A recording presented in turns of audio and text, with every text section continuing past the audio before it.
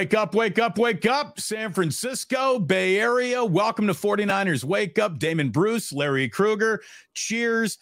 We are in Hanukkah, so I'll say L'chaim. Hopefully everybody is having a really good morning. And if you're a 49er fan, why wouldn't you be? Larry, that's 5 in a row. That is now a 10-3 record, tied with the Cowboys and Eagles for the best record in the NFC. And guess who would be the 1 seed if the entire year ended today, which it does not, which means we got plenty to talk about. But a whole bunch of chunk plays and a whole bunch of yards put up yesterday by the 49ers in a win over the Seahawks that might have been a little closer on the scoreboard than some imagined.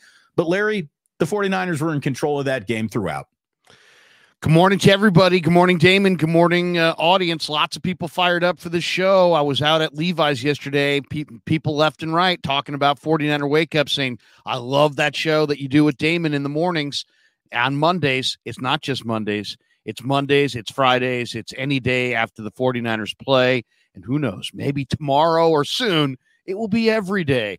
But wouldn't that be an amazing announcement to make in early 2024? Oh, my goodness. By the way, Larry, since we're kind of patting each other on the back with all the compliments we got, I was at the Guardsman Tree Lot.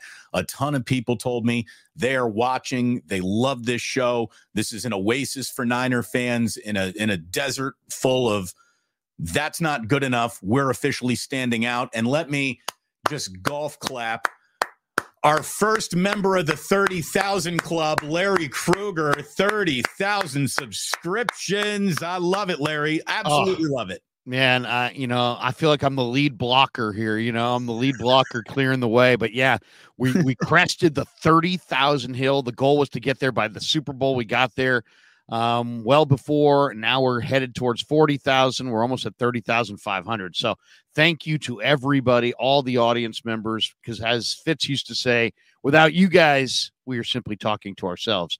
But I just wanted to say, man, the 49ers this morning, as we're sitting here at 8:39 on the 11th of December of 2023, the road to Vegas and the Super Bowl officially goes through Levi's Stadium, and your 49ers are the Super Bowl favorite. Let that thing sink in. Everybody who's been waiting, in fact, everybody in there, anybody who's 25 years old or younger, who's a Niner fan, has never seen what I've seen, what you've seen, what others have seen, which is the Niners on top. It may happen this year. The road to the 6th Lombardi right now goes through Levi's Stadium, and your Niners are the favorite, and I can taste it. I can see us sitting there in Vegas, and it's what happened yesterday was amazing. The Niners get a win. The Cowboys beat the Eagles, and it really sets up for the perfect scenario, Damon, because not only did the Niners pass the Eagles, the Bears, your Bears as a kid beat the Detroit Lions at Cold Soldier Field. And then because Geno sat out, he's probably going to play next week rested at home in Seattle against the Eagles. And now that game is a gotta-have-it game for Seattle.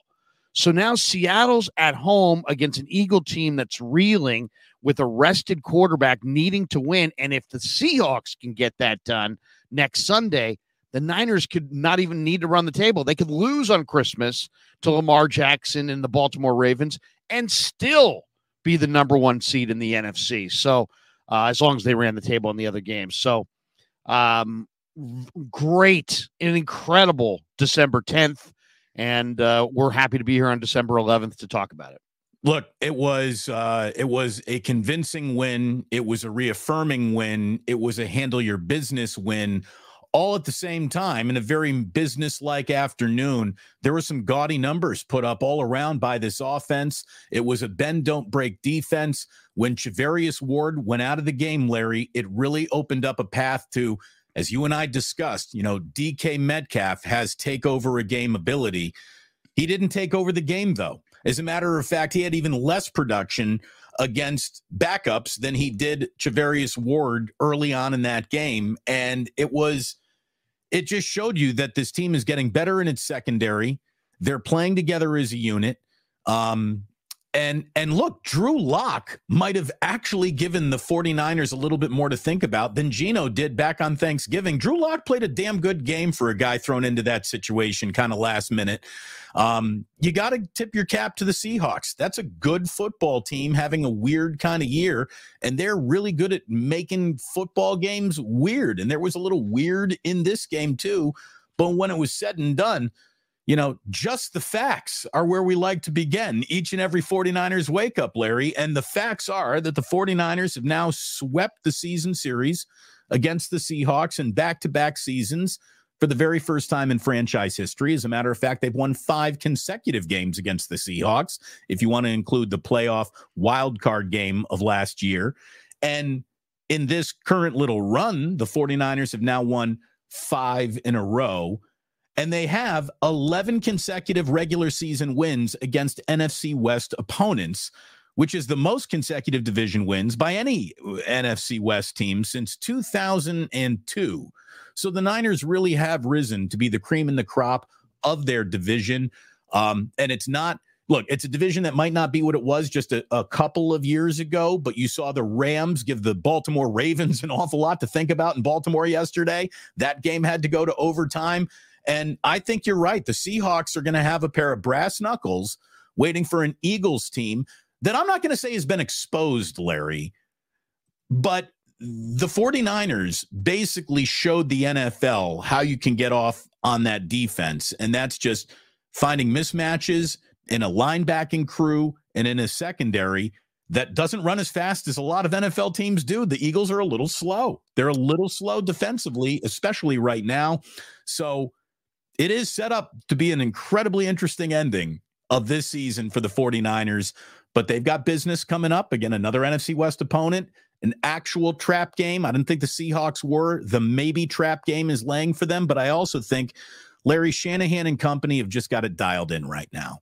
They're not going to let another team's reputation affect the way they prepare for a football game, and that's coaching. It really is. And that's a team that's playing with an awful lot of confidence. And why wouldn't the 49ers be playing with a ton of confidence right now? It was an incredible all-around offensive performance. The Niners spread the ball around to their weapons. McCaffrey had a big day. Debo looks like Debo, vintage Debo.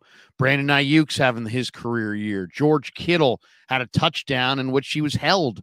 And then Brock Purdy. And then what can you say about Brock Purdy? He threw for a career high 368 yards, another strong performance, cementing his case as the MVP of the NFL.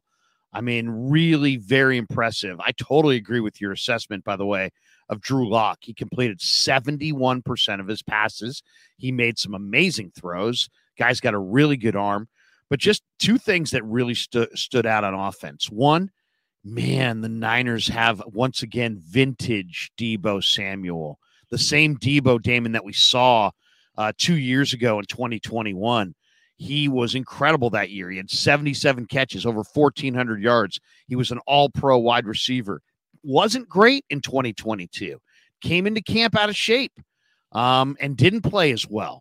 Had an off-season contract dispute and the whole deal. This year, he showed up in camp in incredible shape, and over the past 4 weeks, 63 yards, 79 yards, 116 yards, 149 yards, and recording 6 touchdowns over that same stretch. So you're looking at vintage Debo. And then Brock Purdy did not have a great start to the game yesterday. He started 3 for 6 for 44 yards and a pick. And he didn't look all that comfortable. And then suddenly they're down 10-7, Damon. And Purdy then from that point on completed 76% of his passes for 322 yards and 2 touchdowns.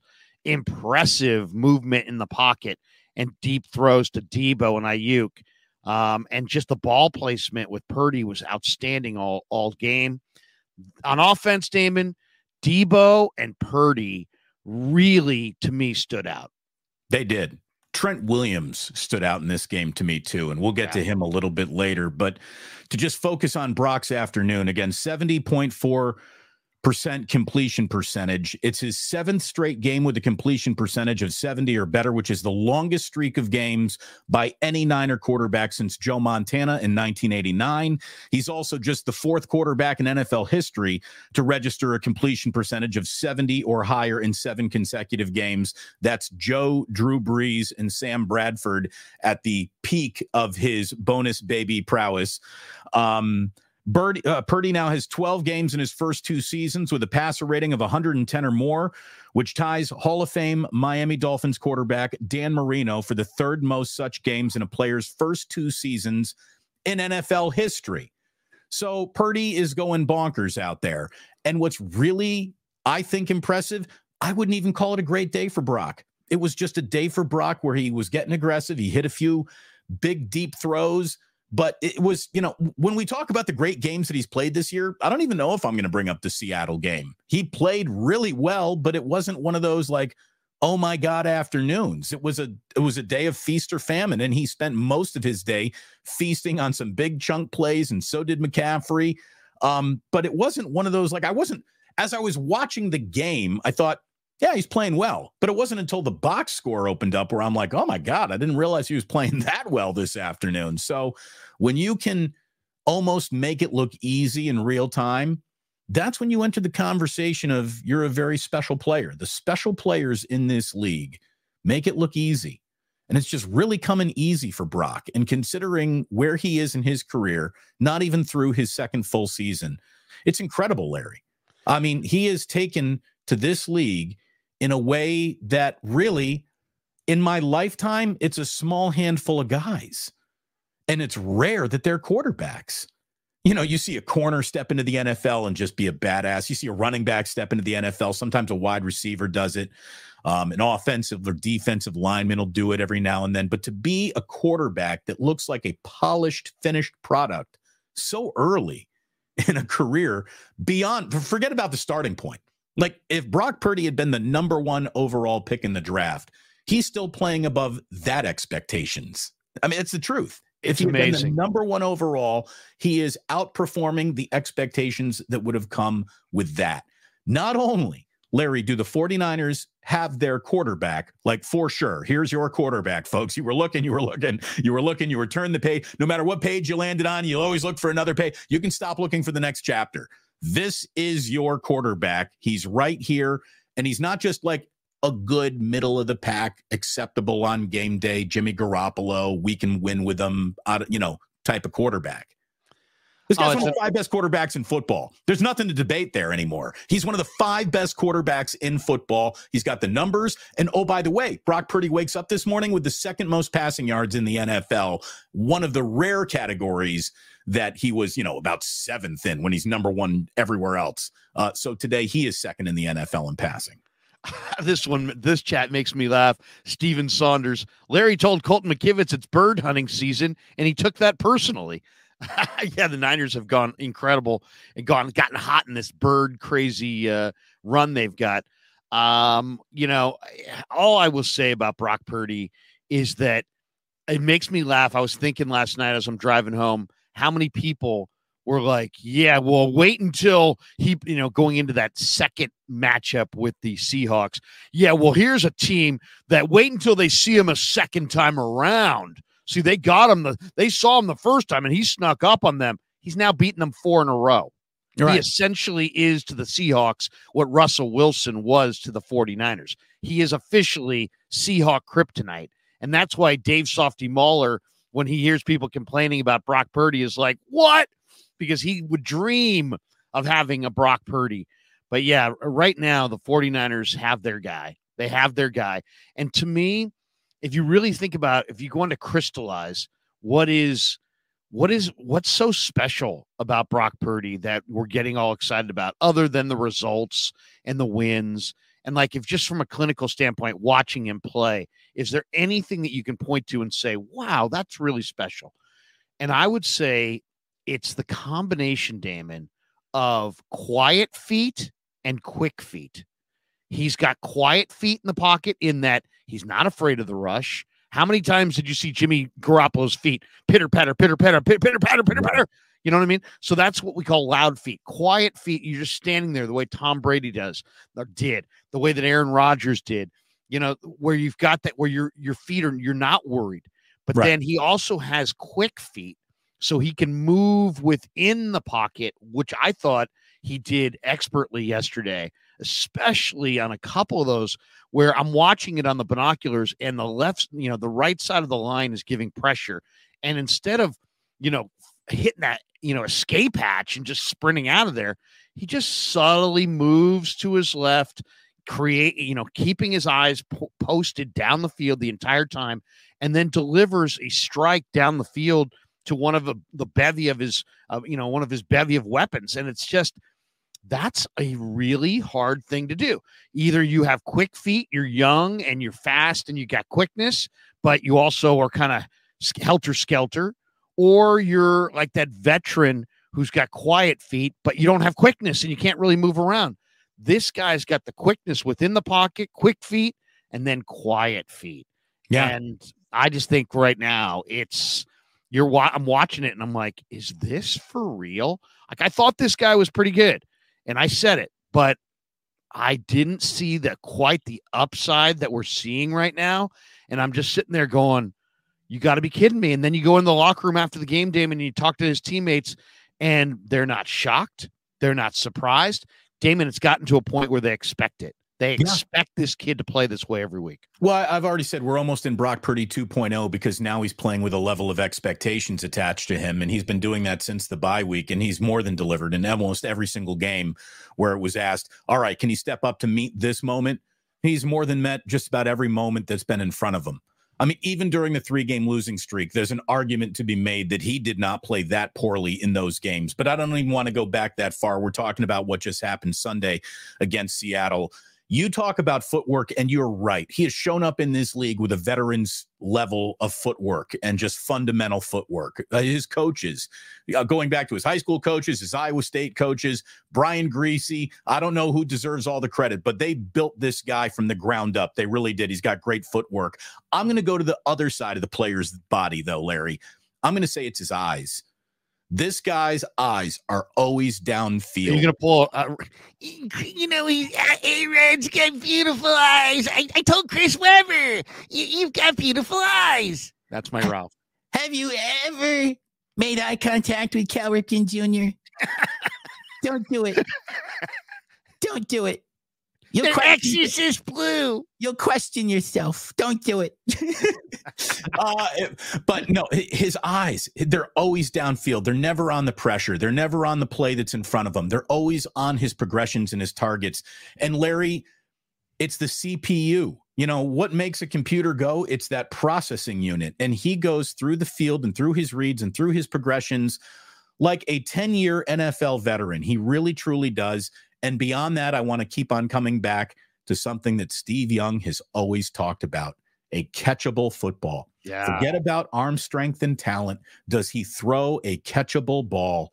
My God, does this guy put it in the breadbasket when he needs to? That throw to Debo even had to get on his giddy up to get underneath it. Purdy put that out so perfectly. The only place that any player could make a play is if Debo gets it into fourth gear here and just, I don't know if you've had breakfast, but Jamal Adams is serving toast today. He got burnt, Larry, on that one. Seriously, they were efficient enough when they had the ball where they made up for their inefficiencies. We talked about what's the one way the Seattle can be in this game? Well, with some turnovers. Even that interception that he threw to Ayuk, they were talking about it, and I'm sure it'll be talked about, and you'll ask about it when you get down to 49ers facility this week. Did Purdy make a bad throw, or did Ayuk run the wrong route? And they were even discussing it. Greg Olsen was saying, look, Purdy has made this pass all year long, and I just think Ayuk might have been in the wrong place, and Love came up with the very nice interception. Love had a pretty good game. He really did. Pretty good game. That Julian Love, my God. Okay, interception, good. Force fumble, big hits. Julian Love. My God, what a free agent signing. The former Golden Domer was huge. Absolutely huge. Me that that Jamal Adams is supposed to be the star and he's the other guy. I'd say you might have that the other way around just based on yesterday. Julian Love had himself the game of his life. I mean, or that's a great, great player. He was with the New York Giants and they stole him in free agency this year. No, I was watching the Ayuk, the Purdy to Ayuk throw, and I thought Ayuk hesitated for a half step on the route and may have kind of ended his route a little early. Brock led him a little too much. Correct me if I'm wrong, because I didn't go back and with the fine tooth comb late last night on this particular play. I watched the game again, but I think I might have dozed in the middle of this play. Did Ayuk tip that ball, Damon? He did. It went off his fingertips. That's what I thought in real time. But other people said, no, it wasn't tipped. And I'm like, yeah, no, he tipped that ball. So, it was a combination where I felt like Ayuk didn't finish the route. And then he got himself leaning and he reached for it. It tipped off his fingers and then it fell right into the arms of the defender. So, I mean, that it's going to happen. I mean, especially if you're Brock and you put it out there, you talk to a quarterback, any quarterback, about his receivers, Damon, and if they're paying those receivers a compliment, they'll say, he'll go get it for you, man. He'll go get it for you. And what they mean is oftentimes in the NFL, quarterbacks throw to spots, right? And receivers just have to get to that spot. And Brock is as good as anybody is just dotting those spot throws and just putting it on that spot. And I think in this particular situation, if we had them both sitting here, I bet you Brandon would say, I didn't get to my spot. There was an awful lot of my bad in his body language. Well, on the sideline. The close up on the sideline, you could just see, Ayuk was a little, you could tell he thought that it was on him. And one of the reasons why Purdy is a huge leader in this locker room so early in his career is he would never, ever put that on Brandon Ayuk. He'd tell you that he needed to make a better throw. And making better throws is really what he did all afternoon. Again, Larry, back to just the facts. 527 total yards on the day. It's the most yards in a single game this season by the team and the most yards that the Niners have registered since 2019 when Jimmy Garoppolo won that shootout in New Orleans against Drew Brees. Debo had a monster game.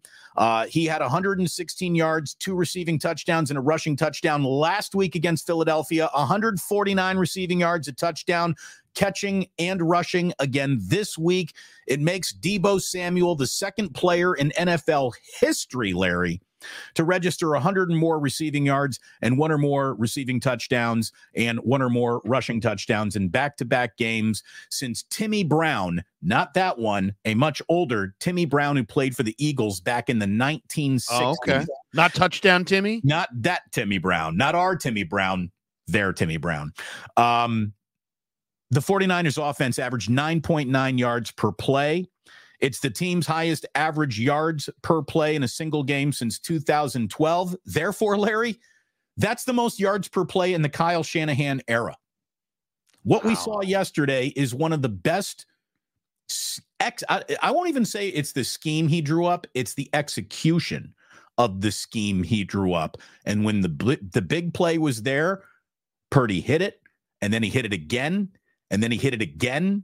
And then when he didn't hit it, it was Christian McCaffrey, who's got a 7-yard run, followed by an 11-yard run, followed by a 3-yard run, followed by a 22-yard run. I mean, he just chunk plays everywhere. You looked all afternoon. Plays were either going for 2 or 3 yards, or they were all in that 7 to 28-yard range. I mean, it was an afternoon where the middle of the field seemed open. The sideline seemed open. And look, Witherspoon goes out, and that changes what Seattle wants to do an awful lot. He's a really talented young corner. So you saw the 49ers take advantage of the situation that an injury gave them, while Seattle was unable to take advantage of that injury to the point of scoring like they wanted to. But again, Drew Lock was impressive. And I thought that both Zach Charbonnet and Kenneth Walker got forgotten in that game. Like Pete Carroll just decided rushing on first and second down has become predictable. So he stopped kind of doing it. And that's when I think the Seahawks really lost in this game. There was a point early on, Larry, where they had a 4th and 2. You know what I'm talking about? Yeah. 4th and 2 in the third quarter. And it was one of those, you really going to climb back into this game or not, Pete? And Pete punted. And that's when I thought the Seahawks blinked for the first time all day. That's when they blinked for the very first time. And again, I guess you're going to try to get as long of a field to defend as you can when a team's going 9.9 yards per play on you. I was thinking the exact same thing. And they came out. Was that the one where they came out like they were going to run the play and then called the timeout and punted? Yes. Yeah. They gave a whole bunch of eye candy looking for a jump snap, and it didn't happen. And Fred Warner just talked so much trash to them. You could see it. It was like, why don't you go for it? He's like leaning across the line of scrimmage. I don't know exactly what he said there. I'll tell you what was extra impressive about this win. The Seahawks came in rested and motivated and hungry, and it was personal because the Niners were just 2 weeks ago in their place on national TV. They might have slapping them around. They out-hit the Niners yesterday. They were throwing some lumber around Levi Stadium. And I was talking to, I think it was Aaron Banks in the locker room. I'm like, man, how hard is it to beat a team twice in 3 weeks? And he's like, yeah, it's hard because, they've got that resolve. They got the taste of the loss in their mouth. But, I mean, also they had the rest advantage. And, I asked Banks, I said, is the rest advantage real or is it contrived? Is it a media talking point or is it real? And he's like, no, man, it's real. I mean, it's like when you had that extra rest, 3 extra days, especially now it's December and they've been playing since July and their bodies are so sore, that extra 3 days, he's like, man, it's hard to get out of the rack some Mondays. And so think about 3 extra days of preparation. It's not just mental preparation and mental detail, but it's physical rest and rehab. And Seattle, Damon, at the beginning of this game looked fresher. They looked quicker. They looked spry. They looked really good. And still, the 49ers were able to overcome that rest disadvantage, the motivational disadvantage, not having their defensive captain in Eric Armstead, who's, a huge factor in what they do defensively. Let's credit Javon Kinlaw, by the way. Big JK stepped up with a huge effort. His motor was churning. He made plays. He made plays against the run. He was hustling. I think he had another half sack or a sack. He did have a half a sack, and he played a really good game. He was collapsing pockets all day. He wasn't just occupying blocks. He was collapsing pockets on Drew Lock, and that's what made Lock uncomfortable. Now, it wasn't the big sack total that they had the first time they played. They had 6 the first time they played Seattle. Right. Drew Lock, again, gets credit for having a pretty goddamn good afternoon when it's all said and done. I thought it was maybe, and I don't know if this is Steve Wilkes' credit or Chris Kasurik's credit. Maybe you can dig into the way that they decided to use Nick Bosa, because it was the most versatile Nick Bosa I think we've seen all year, Larry. He was standing up over the center. He was playing stand-up nose tackle in some of these plays. He was they got creative on D. They got creative on that front. They really did. They used Bosa to make up for the Eric Armstead absence, and I thought that Cleveland Farrell also responded well to an opportunity to play. Cleve was big. Yeah. He had a sack and gave the Eric Armstead yummy in my tummy celebration. So, you got guys playing hard for their brother who couldn't go that day. And look, there's just a feeling of team. And then you saw the scrum at the end of the game, right? Everybody got their squabbles, and DK Metcalf and Fred Warner got involved. And then Lenore comes right in and serves up a 2-piece. I didn't think it's like, hey, man, we can't beat him. Let's fight him. Yeah. That was the Seattle thought right there. Oh, wait a second. And I kept yelling from the press box to Greenlaw, go down.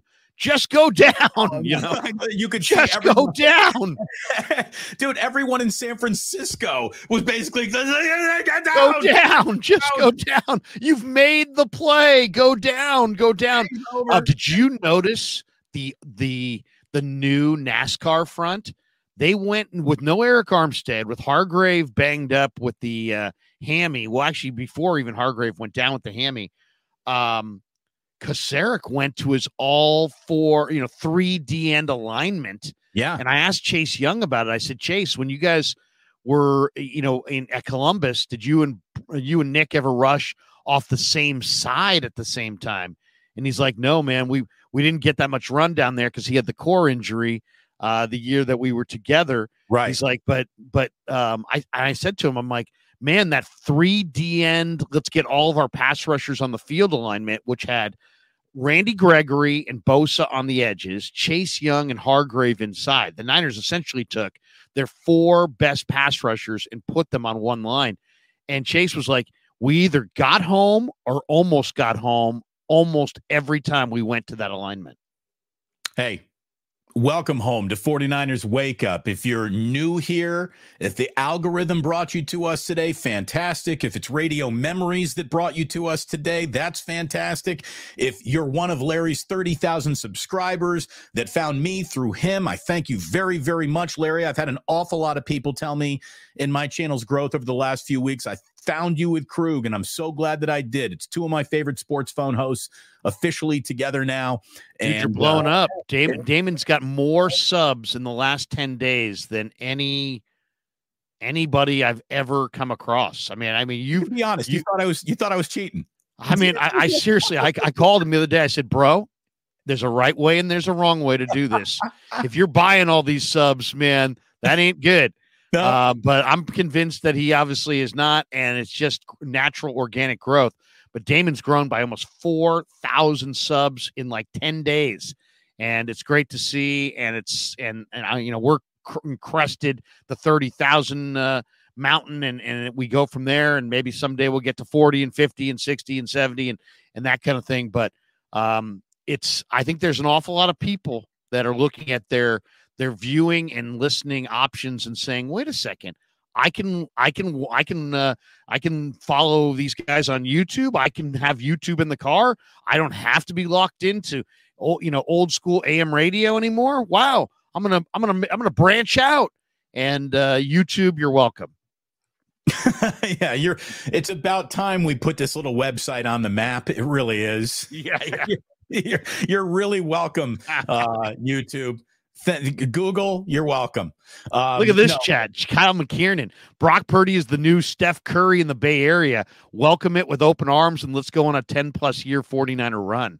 Wouldn't that be something? All I can tell you is that Brock Purdy is tracking to a level that only the very best quarterbacks of all time have ever played at. I mean, and again, that's not hyperbole. That's not my opinion. I think technically we're out of the just the facts segment to open the show here, Larry, but I am not over exaggerating when I say that Brock Purdy has a level of mathematically, statistically tracked, proven production that mirrors the best of the best future Hall of Fame quarterbacks in their most elite MVP worthy seasons. You know, he's Aaron Rodgers at peak Aaron Rodgers. He's Marino at peak Dan Marino. He's doing things that John Elway never did. He's doing things that Steve Young didn't. And Steve Young, for God's sake. He's doing things that Steve Young didn't do until he was 32 years old. Right. And he's 23. You know, I mean, I've been saying he's the best quarterback best Niner quarterback since Steve Young. And a couple people came up to me in the last week or in the chats have gone, he's the best Niner quarterback since Joe. My good friend Dan Coachemilio in the postgame last night said, at the same stage in their career, he's better than Joe. And I said, you know, of course, we all called Dan a moron and rip Dan, and Dan's an idiot. And the chat, Dan, you're high, Dan, you know. But I know what Dan was saying. Right. He was saying first 20 starts of Joe Montana's career. Look at the numbers in Purdy's career, and one's a lot better than the others. Right. And we're not saying he's better than Joe, everybody. You know, somebody's gonna go, you know, I was listening to Morning Wake Up with Damon and Larry. They're saying he's better than Joe Montana. I mean, come on, pump the brakes, you morons. No, we get it. We get it. Joe's Joe, and there's only one Joe. But all Dan's point was just that's how precocious this young kid is. That's how ahead of the game he is. I was shouting this guy out as a very good future quarterback last summer before his rookie year, because I actually went up to him and met him in camp and started talking to him. And I started realizing this guy's got exactly what I mean. I've interviewed Drew Brees and I've interviewed Russell Wilson and I've interviewed Tom Brady. And it's like, this guy's got what those guys got, which is he's smart, he's humble, but he's got that chip on his shoulder. He's got this, I'll prove you wrong.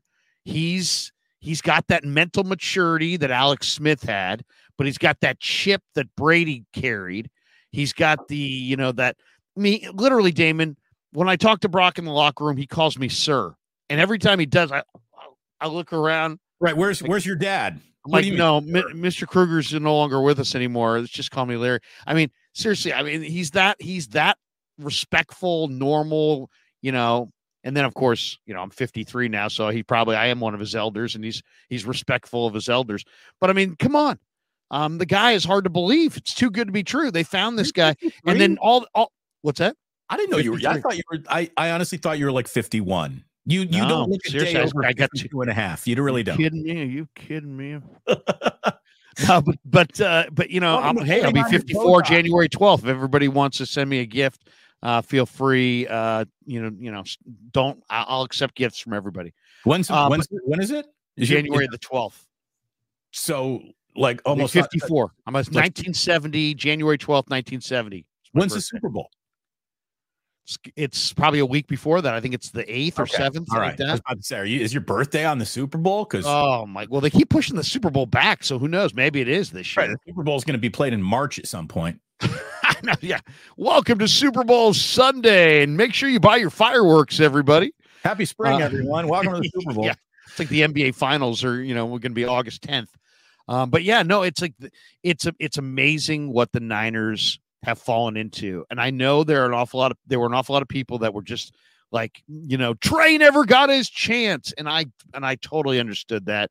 But when you stumble on this kind of a player and you realize, hey, this isn't just a one-shot wonder, or hey, he's got a good start, but wait until the league adjusts, and you realize everything about this kid is real, and there's not going to be an adjustment. He's just going to get better.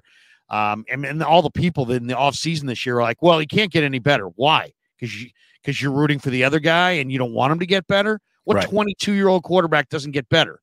It's like, yeah, he's going to get better. And where he is right now, guess what, folks? He's going to get even better.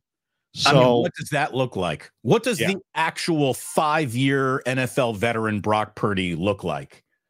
I can't wait to see what that looks like. I'm trying to stay in the moment. I want to enjoy the moment. I don't want to do any projection broadcasting this morning or talking about, someone last night was like, the Dallas Cowboys or Dak Prescott won the MVP last night. I'm like, well, actually, no one won the MVP last night. They're not giving that away yet. So, like, let's be in the moment a little bit more than trying to just project where it could all go.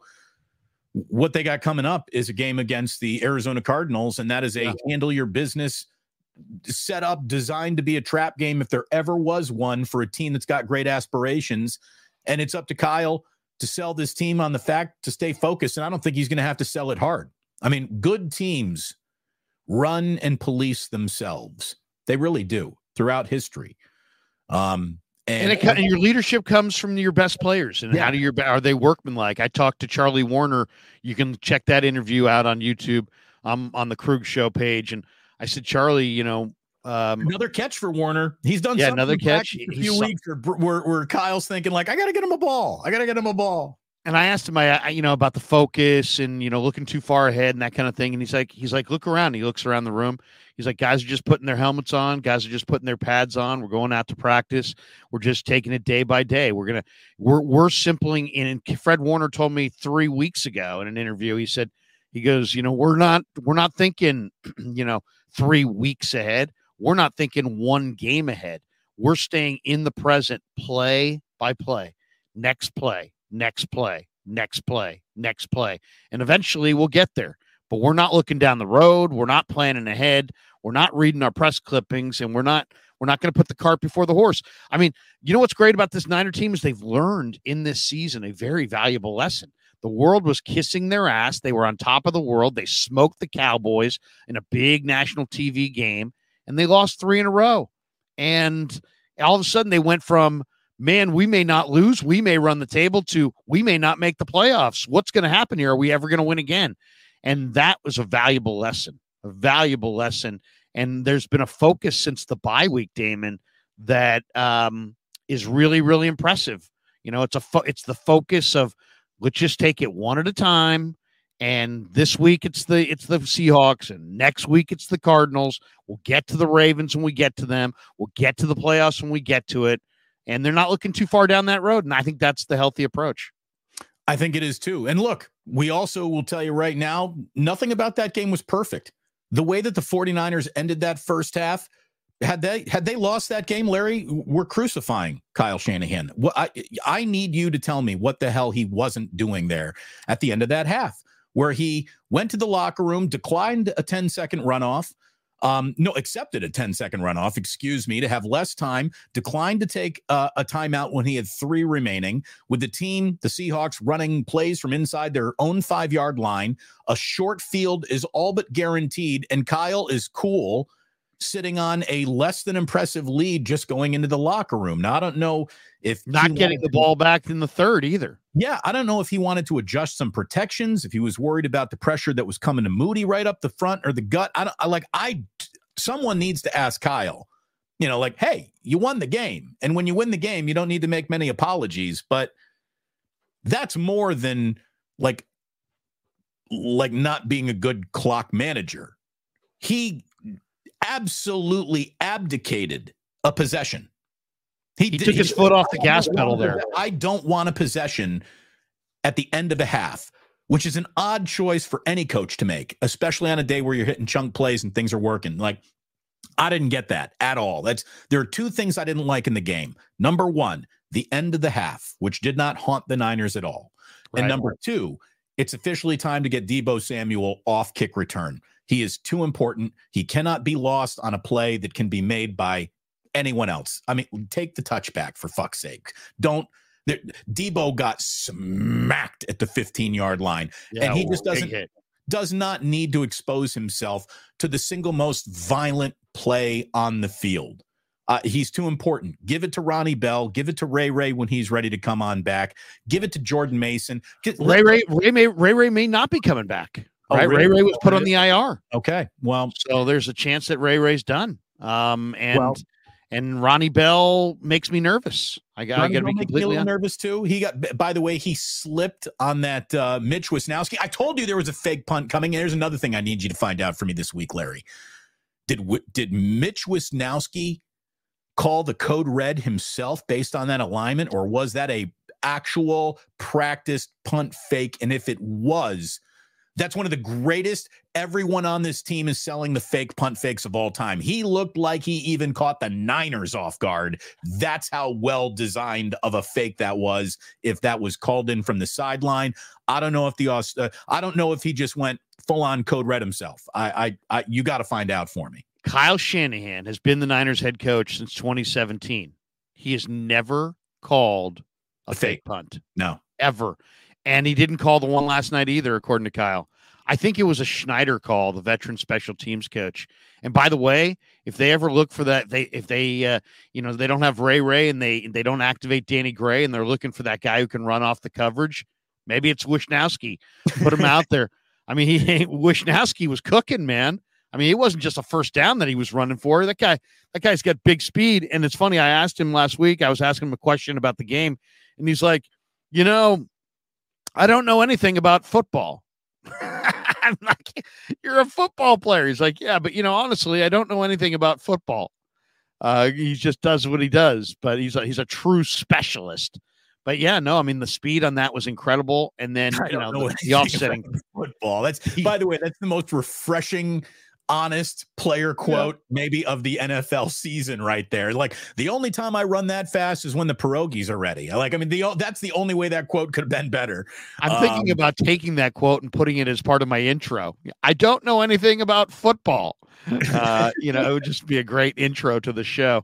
But I didn't like that was incredible. I mean, it was I'm sitting there and I was pounding the table. I'm like, damn, the offsetting penalties. And offsetting, obviously it just means they're going to play the down over. And I'm like, try it again. No, and then of course they're not going to try it again.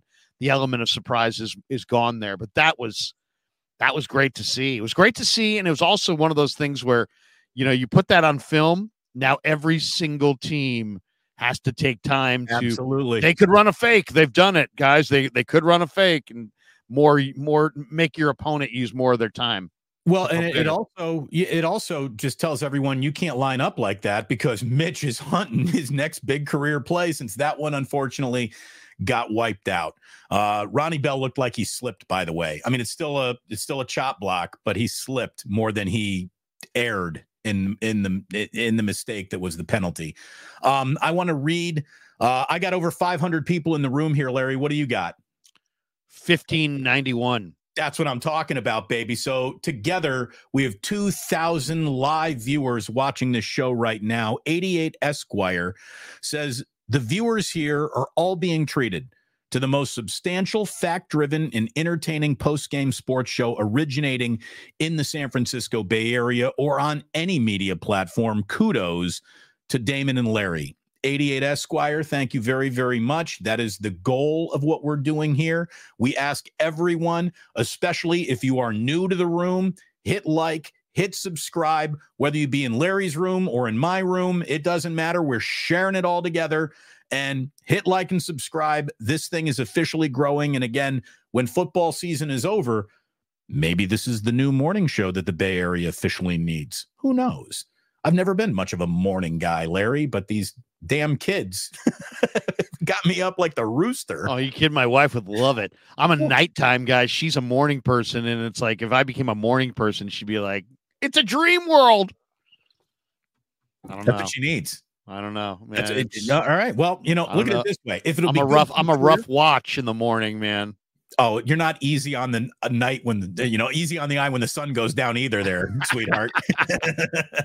But no, it's phenomenal. The response has been overwhelming, and Larry and I both thank you very much for being here today. Hit like, hit subscribe, and all that good stuff. Yeah, what do you got? Well, one thing I do want to mention, you gave me the great idea, and I had a chance. Damon did a meet and greet, and what was the name of the place in the city? Victory Hall on Rich Street, right over there by the ballpark. It's a great bar. My friend Waylon has opened his doors for us whenever he's asked him to, and he's been a great host. And it was wonderful to have you and Amy come on by, meet all of the Plusers and the early adapters to the Damon Bruce Show on YouTube. You had a lot of fans in that room too, Larry, and you are doing this at Pig and a Pickle up at Corte Madera, baby. Oh, and there we go. And like that, look at that. The graphic. We're doing a watch party, and we're going to do it during a Niner game. We actually did it on the Niner bye week for Damon's at in the city. But we're gonna, if you're a fan of my channel, if you're a fan of Damon's channel, hopefully Damon's going to be there December 17th at 1:00. We're all going to get together at Pig and a Pickle in Corte Madera. Now they've got two locations, right? Don't go to Emeryville, go to Corte Madera in Marin. And, it's December 17th. So it's one of the last major shopping days before Christmas, Hanukkah, New Year's, and all the great holidays and coming up here late December. But December 17th, we'll be there. Niners play the Cardinals. We'll do a watch party. I'm going to be there from noon on. The place opens at 11. They'll be there. They'll be open till 8. Stop by, have some barbecue, watch the game with us, have a few beers. And then, I understand that that's a very busy Christmas shopping day for a lot of people, but that Corte Madera Mall is freaking amazing. So stop in, have some barbecue, say hi to me, say hi to Damon. Hopefully Damon can make it. My family's going to be there. Kev's going to be there. We're going to try to make it up there. My mom's coming into town. We're going to do our very best to make it up there. I'm going to have to get back home to do my post-game show. But Larry, we're going to be there. You've supported me this entire way. We're going to hopefully come out and support you. Yeah. Watch party December 17th, 341 Corte Madera Town Center. What I was going to say is, hey, stop by. If you want to do some, let me get the other brand up here. By the way, I love the way that you covered the Mike flag in that old KNBR picture of you. Seriously. But stop by, have some barbecue, have a beer, and then, go, if you want to do more Christmas shopping, go do it at the Corte Madera Mall. If you want to watch the Niner Cardinal game with us, you can.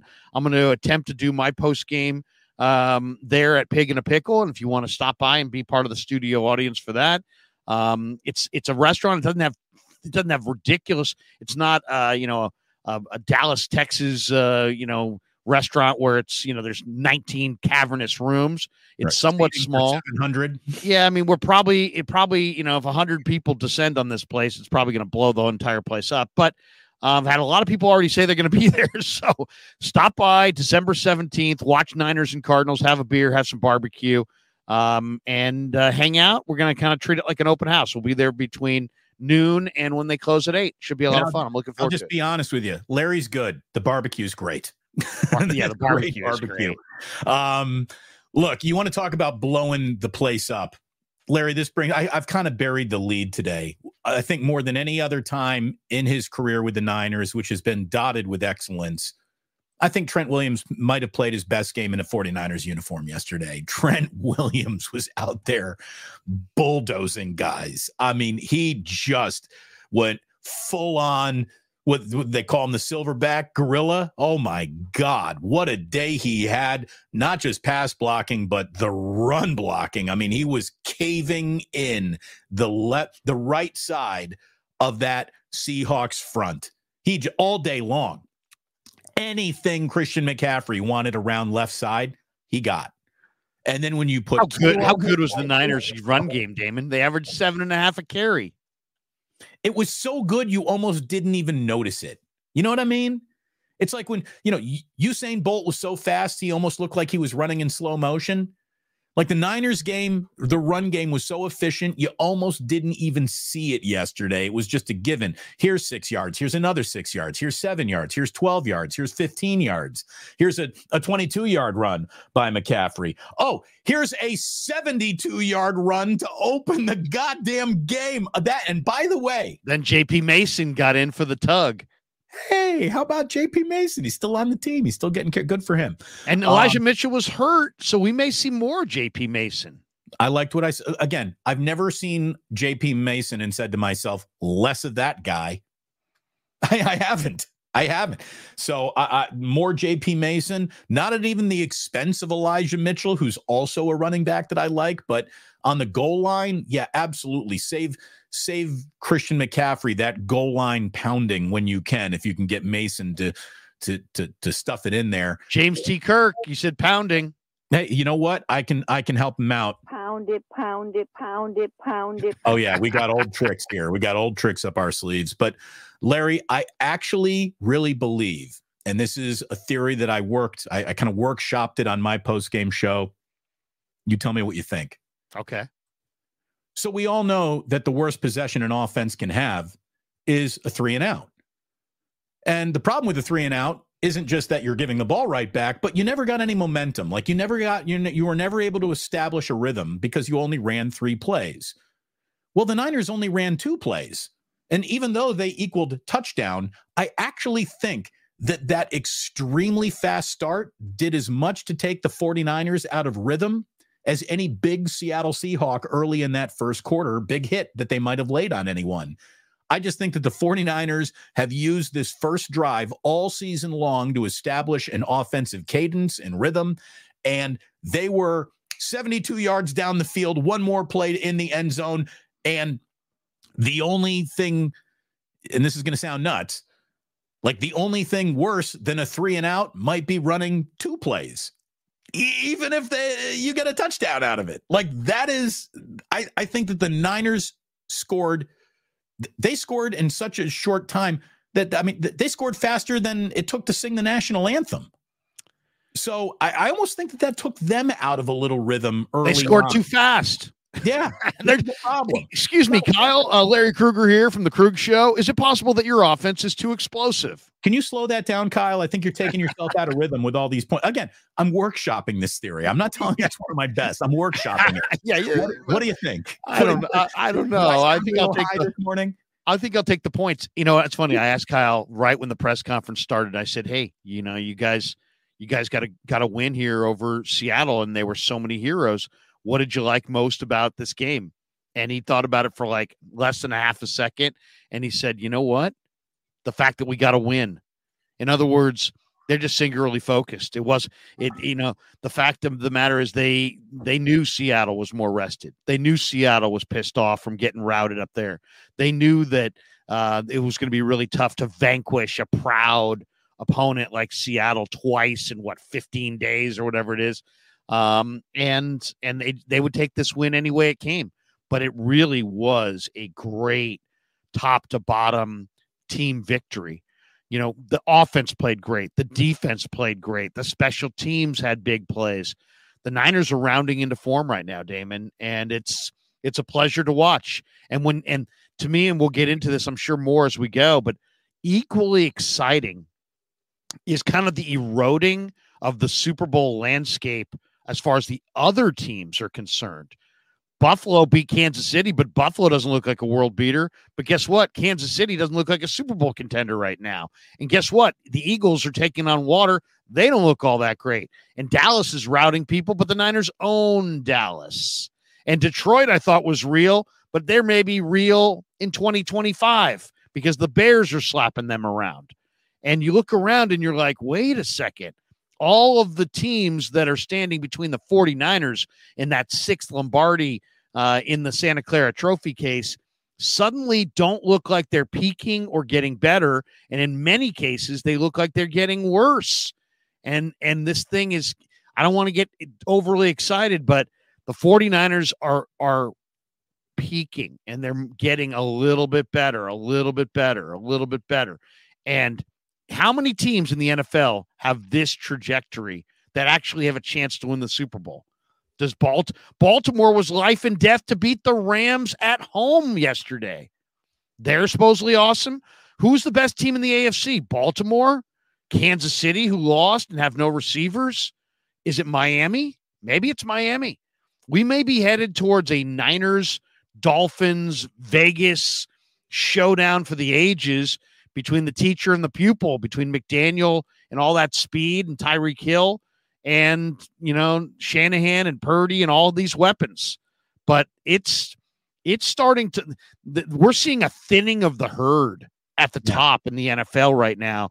And I'm excited about the Niners, but I'm also excited about the potential when you look at the landscape of the rest of the league.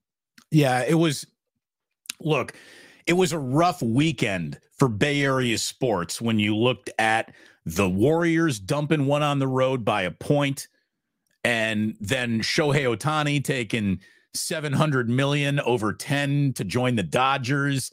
And so it felt like there were two body blows on the Bay Area's fighter this weekend. And then the 49ers reminded you that you still got a potential heavyweight right here. And they just handled their business and made everyone feel a lot better. Thank God that they didn't join the parade of depression that is right now the Warriors and the Giants. But look, the Giants didn't get Ohtani? Can you believe it, Larry? I'm shocked.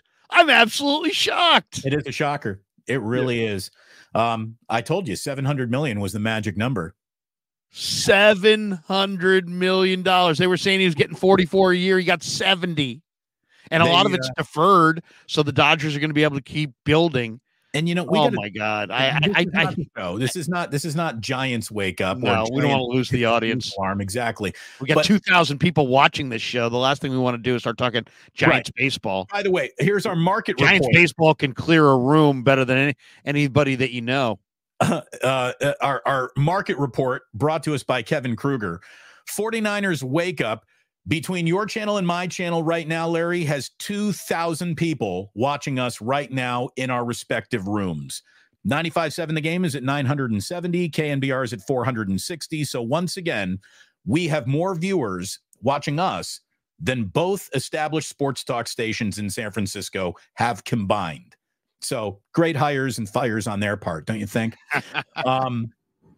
Let's talk about a guy who we have bagged on probably more than any other Niner this year, and he stepped into a situation, was thrown into it because of a Travarius Ward injury, and the shuffling means Lenore's coming off the slot, and he's going to the corner now to play opposite of Andre Thomas. And guess who yesterday's second leading tackler was?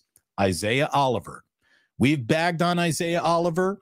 He has played his way into the depth chart, not to the top of it, but he really responded yesterday. And I think we got to give him a little golf clap on that one. And I'll tell you, Greg Olsen. He's a great dude, by the way. Isaiah Oliver is a tremendous guy. He really is. He played very well when the needle fell on him. And talking about needles falling on guys, dude, Jair Brown can play, Larry, straight up. Like, I'm not worried about Talanoa Hufanga's injury being the reason why this defense is going to perform or function differently. He's a hitter. He can play. He's got good hands. He's got good eyes. He's got good angles. I really like Jair Brown. Oh, great kid. Great kid. He's the New Jersey steals leader in basketball. Think about that. Ooh, so he's got great anticipation. He's got great hands. He's got great 2 or 3 step quickness. He's making plays. And I asked Shanahan this question. I haven't tweeted it out yet. I will later this morning. And I talked to Jair in the locker room yesterday. I asked Shanahan, I'm like, I said, man, I love what I'm seeing with Jair Brown on the front end, on the back end, against the run, against the pass. I go, he's making plays all over the field, Kyle. What are you seeing? And he's like, I'm seeing the same thing. He's like, he had an interception yesterday. He easily could have had 2. He makes big starching hits that, he's a thumper. He's a thumper in the box. He can cover down the field. That was a great freaking 3rd round draft choice.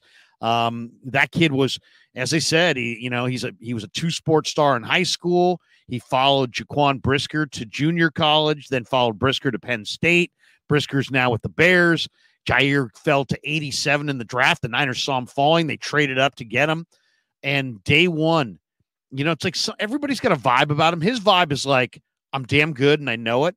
I'm not arrogant, but I don't lack for confidence. Right. And then I went up to him in the locker room and I said, hey, have you talked to Talanoa? Because Talanoa's taken a personal interest in this kid's development, despite that Talanoa himself is, this kid's taking his spot as Talanoa's on the IR.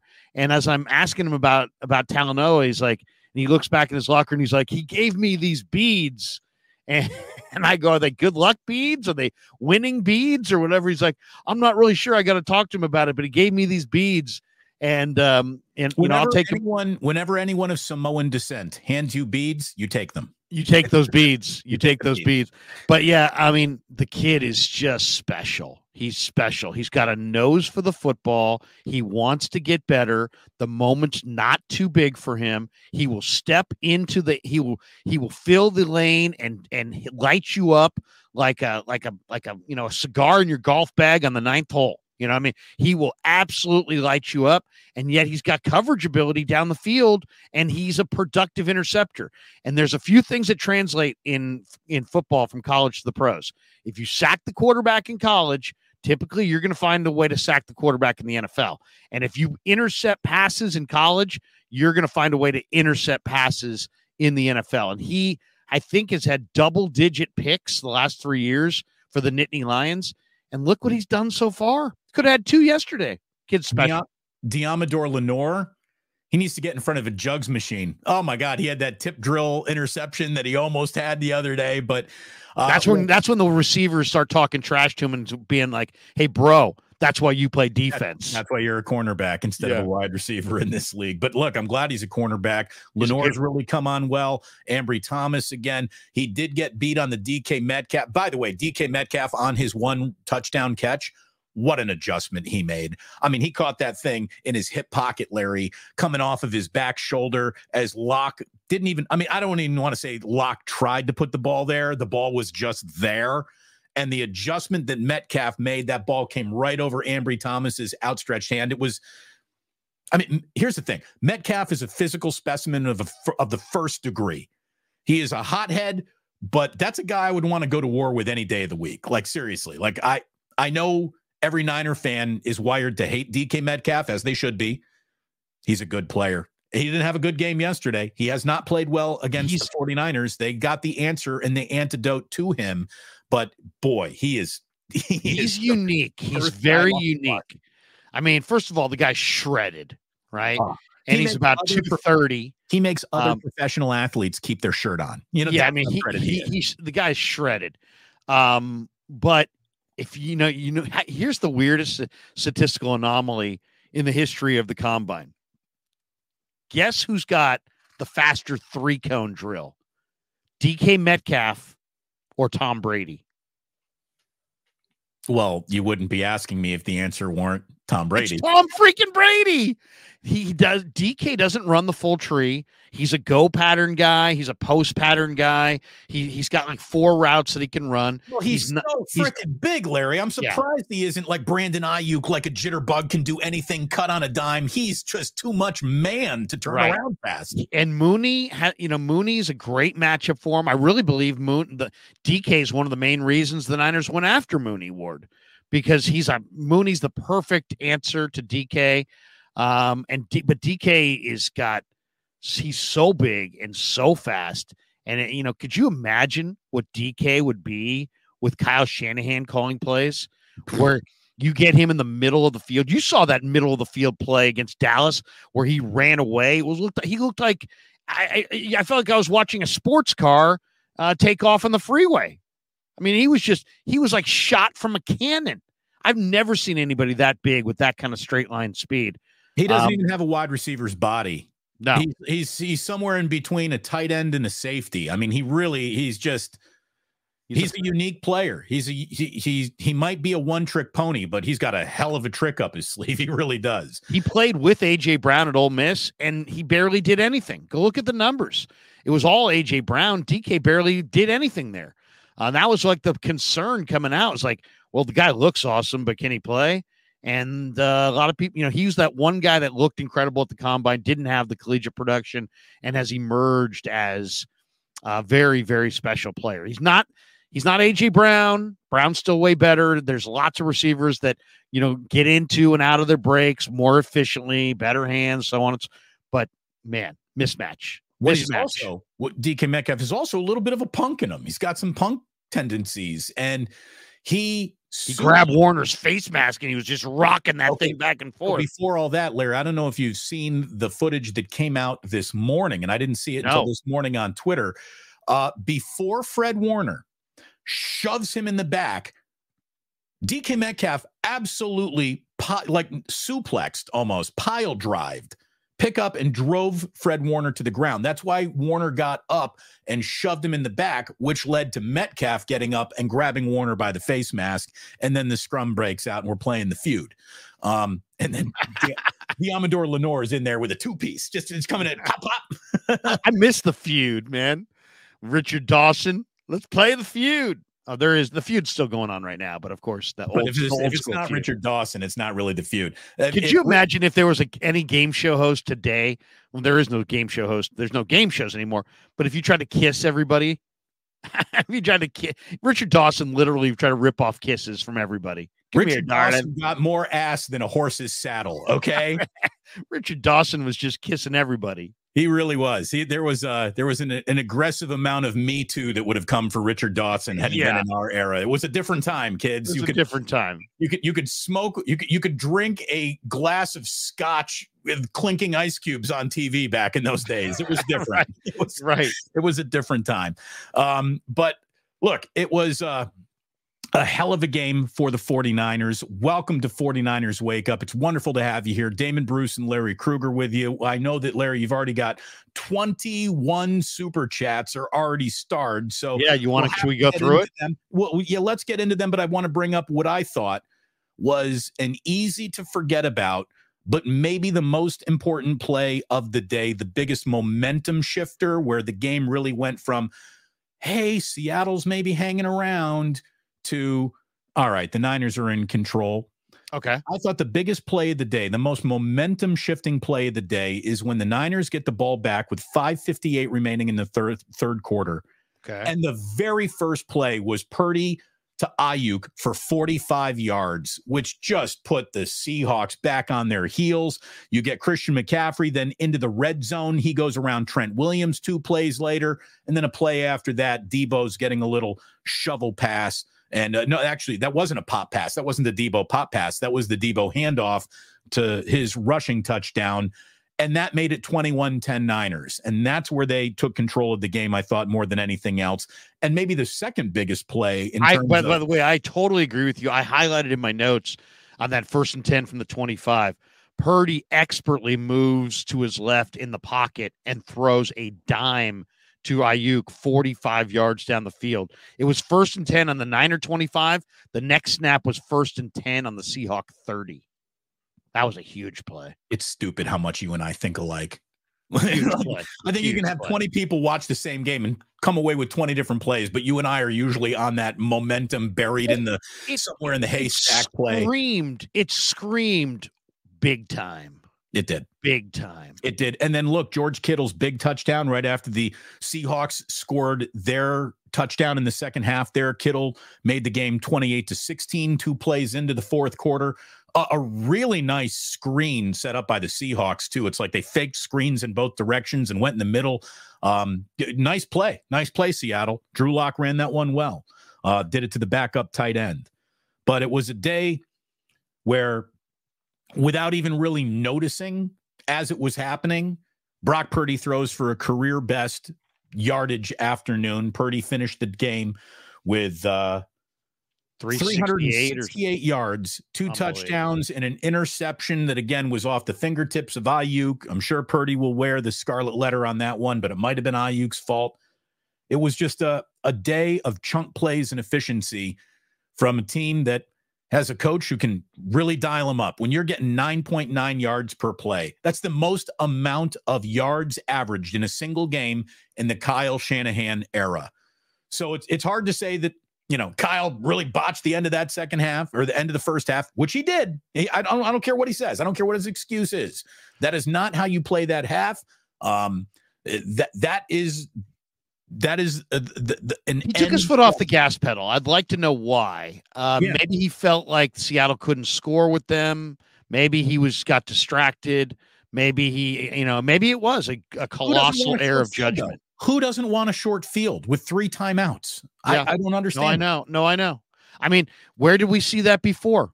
If you said, where did we see Kyle take off the foot off the gas pedal? Does it rhyme with the Super Bowl against the Kansas City Chiefs? Does it rhyme with that? Yeah.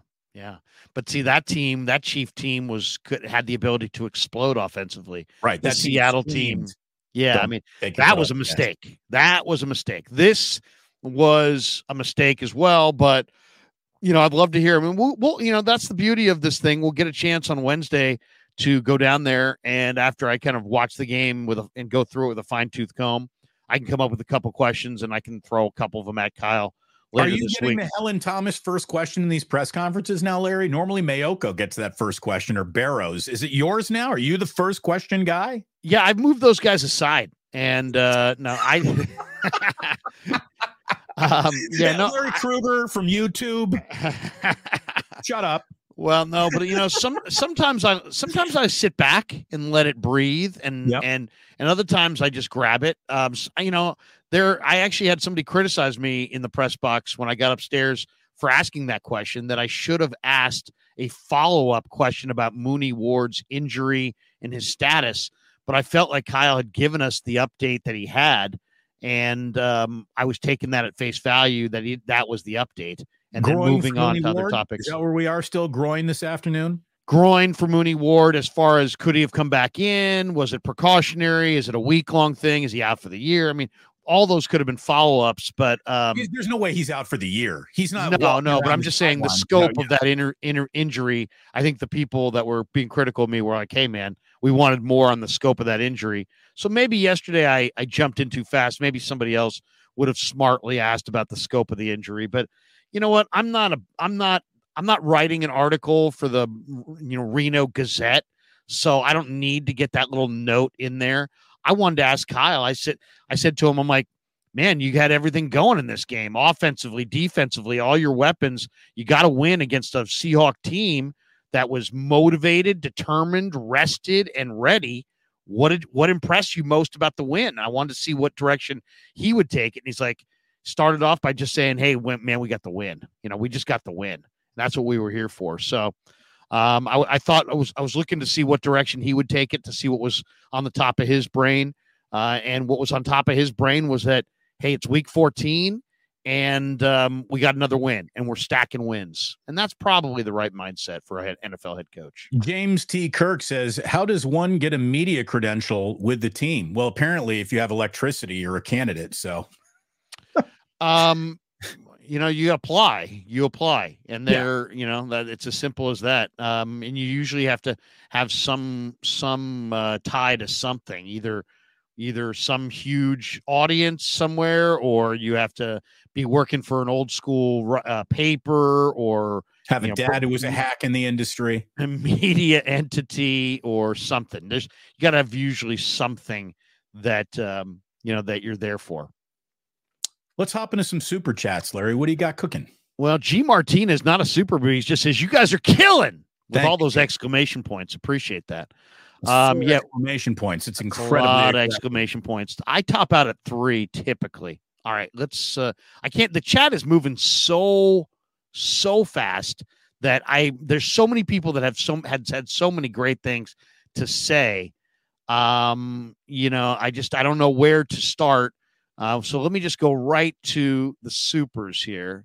That one makes me laugh from Gregus. All right, here we go. Kyle L says, best day after 49er content in the land. Thank you, Kyle. Really appreciate it. Hutch Serves Gaming's dropping a 30 spot on me. He says, here's 30 for 30K, Larry. You lazy, Larry. 30 for 30. If you're in the chat and you see people calling me lazy, my mentor, my good friend, the late Bill Urbanek, who I scouted with and worked for in the Canadian Football League, former Raider D-line coach, former Bengal D-line coach, former pro personnel director with the Arizona Cardinals, a guy who meant more to my football career than almost anybody. I lost him this year, and I loved him like a second father. And he used to say, boy, I love you, Larry, but you're fucking lazy. and he would say it. He would say it in front of the team. And so, like, when I run into old Sacramento gold miners from the mid 90s with Kay Stevenson, they would be like, fucking Larry, hey, what's up? So he used to say that to me. I love you, boy, but let me tell you, you're fucking lazy. And I was effing lazy to him because I showed up for work at 7 a.m. and I left at 10 p.m. And they showed up at 4:45 and stayed there till we got the job done. And that could have been after midnight. Right. And you're still coming in 4-8. So how much is that record helping you? How much is that? I learned how hard it was to work until I worked on a pro football coaching staff and scouted and worked for these guys. I realized these guys are effing crazy. They work and work and work. They fly home from, a game.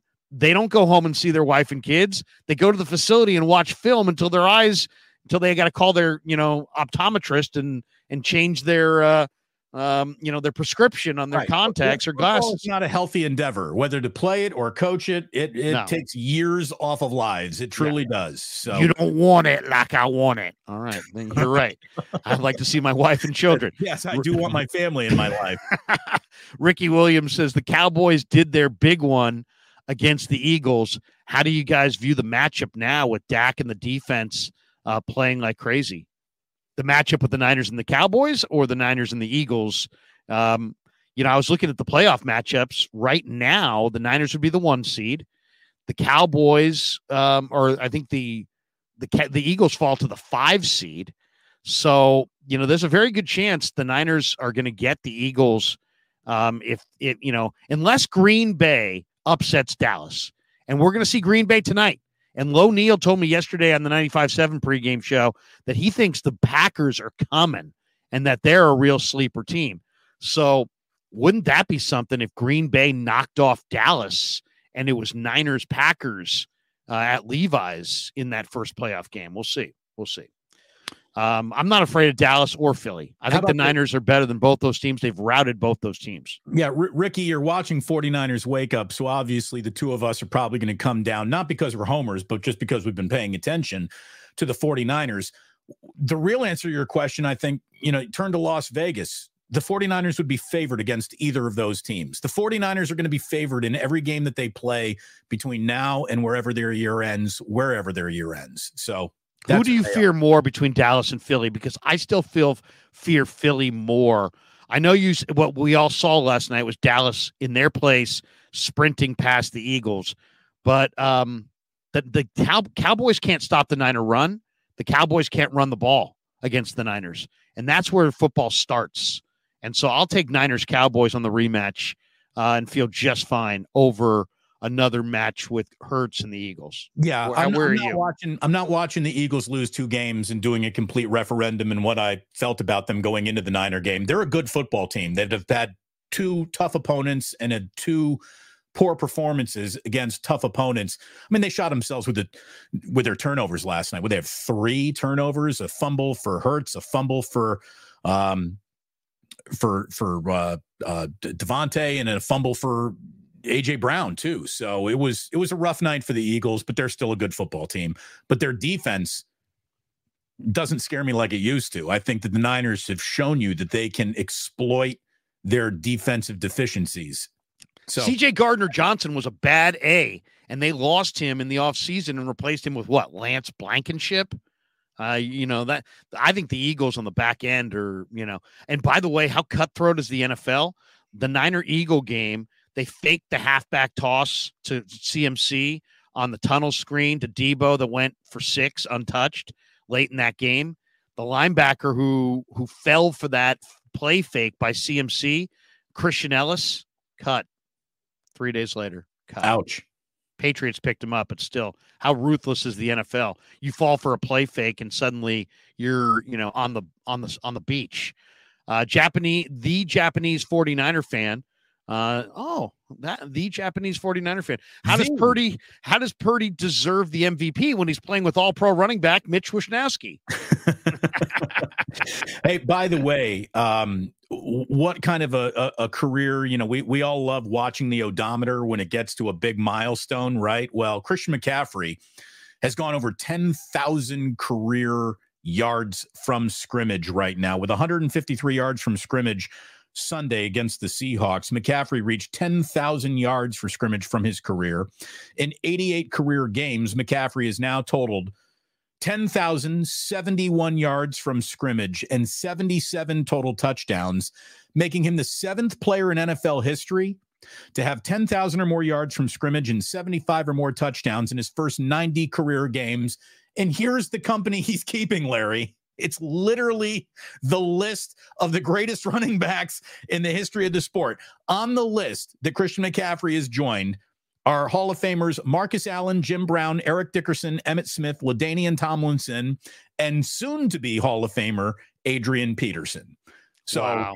Christian McCaffrey's, we had our who's going to the Hall of Fame if their careers ended today conversation on Friday. Trent is in for sure. Christian McCaffrey is in for sure. I think George Kittle would be in for sure. And then on the other side of the ball, you have absolute Hall of Fame tracks laid down by both Fred Warner and Nick Bosa. And Kyle Shanahan's a Super Bowl away from being on a Hall of Fame track himself. So, and Lynch is already in. A lot of talent there. Yeah, and Lynch, he's got a jacket. Yeah, unbelievable.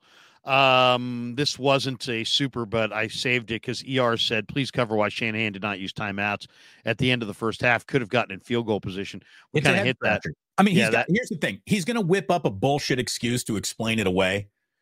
And well, I don't know or maybe it won't be a bullshit excuse. Maybe it's his thought of the tempo of the game. Maybe he had some reason for it, but it did seem like an oversight. Here's the thing. There's not a lot of, hey, Kyle, no matter what you were thinking, you're probably wrong about that. Taking a short field with 3 timeouts with this offense and a kicker that can hit it from anywhere means you should always be playing to score as long as the game is happening. That's just me. Well, and my question, I think, would be along the lines of, if you got into a game with, I don't know, Miami in Las Vegas, would you do the same thing? You know what I mean? Because that's really the question. That's the pertinent question is you won the game, but what if you got in there into a fight with a team that could really score points in bunches? Would you have taken a different approach there? And I'd love to hear his answer to that.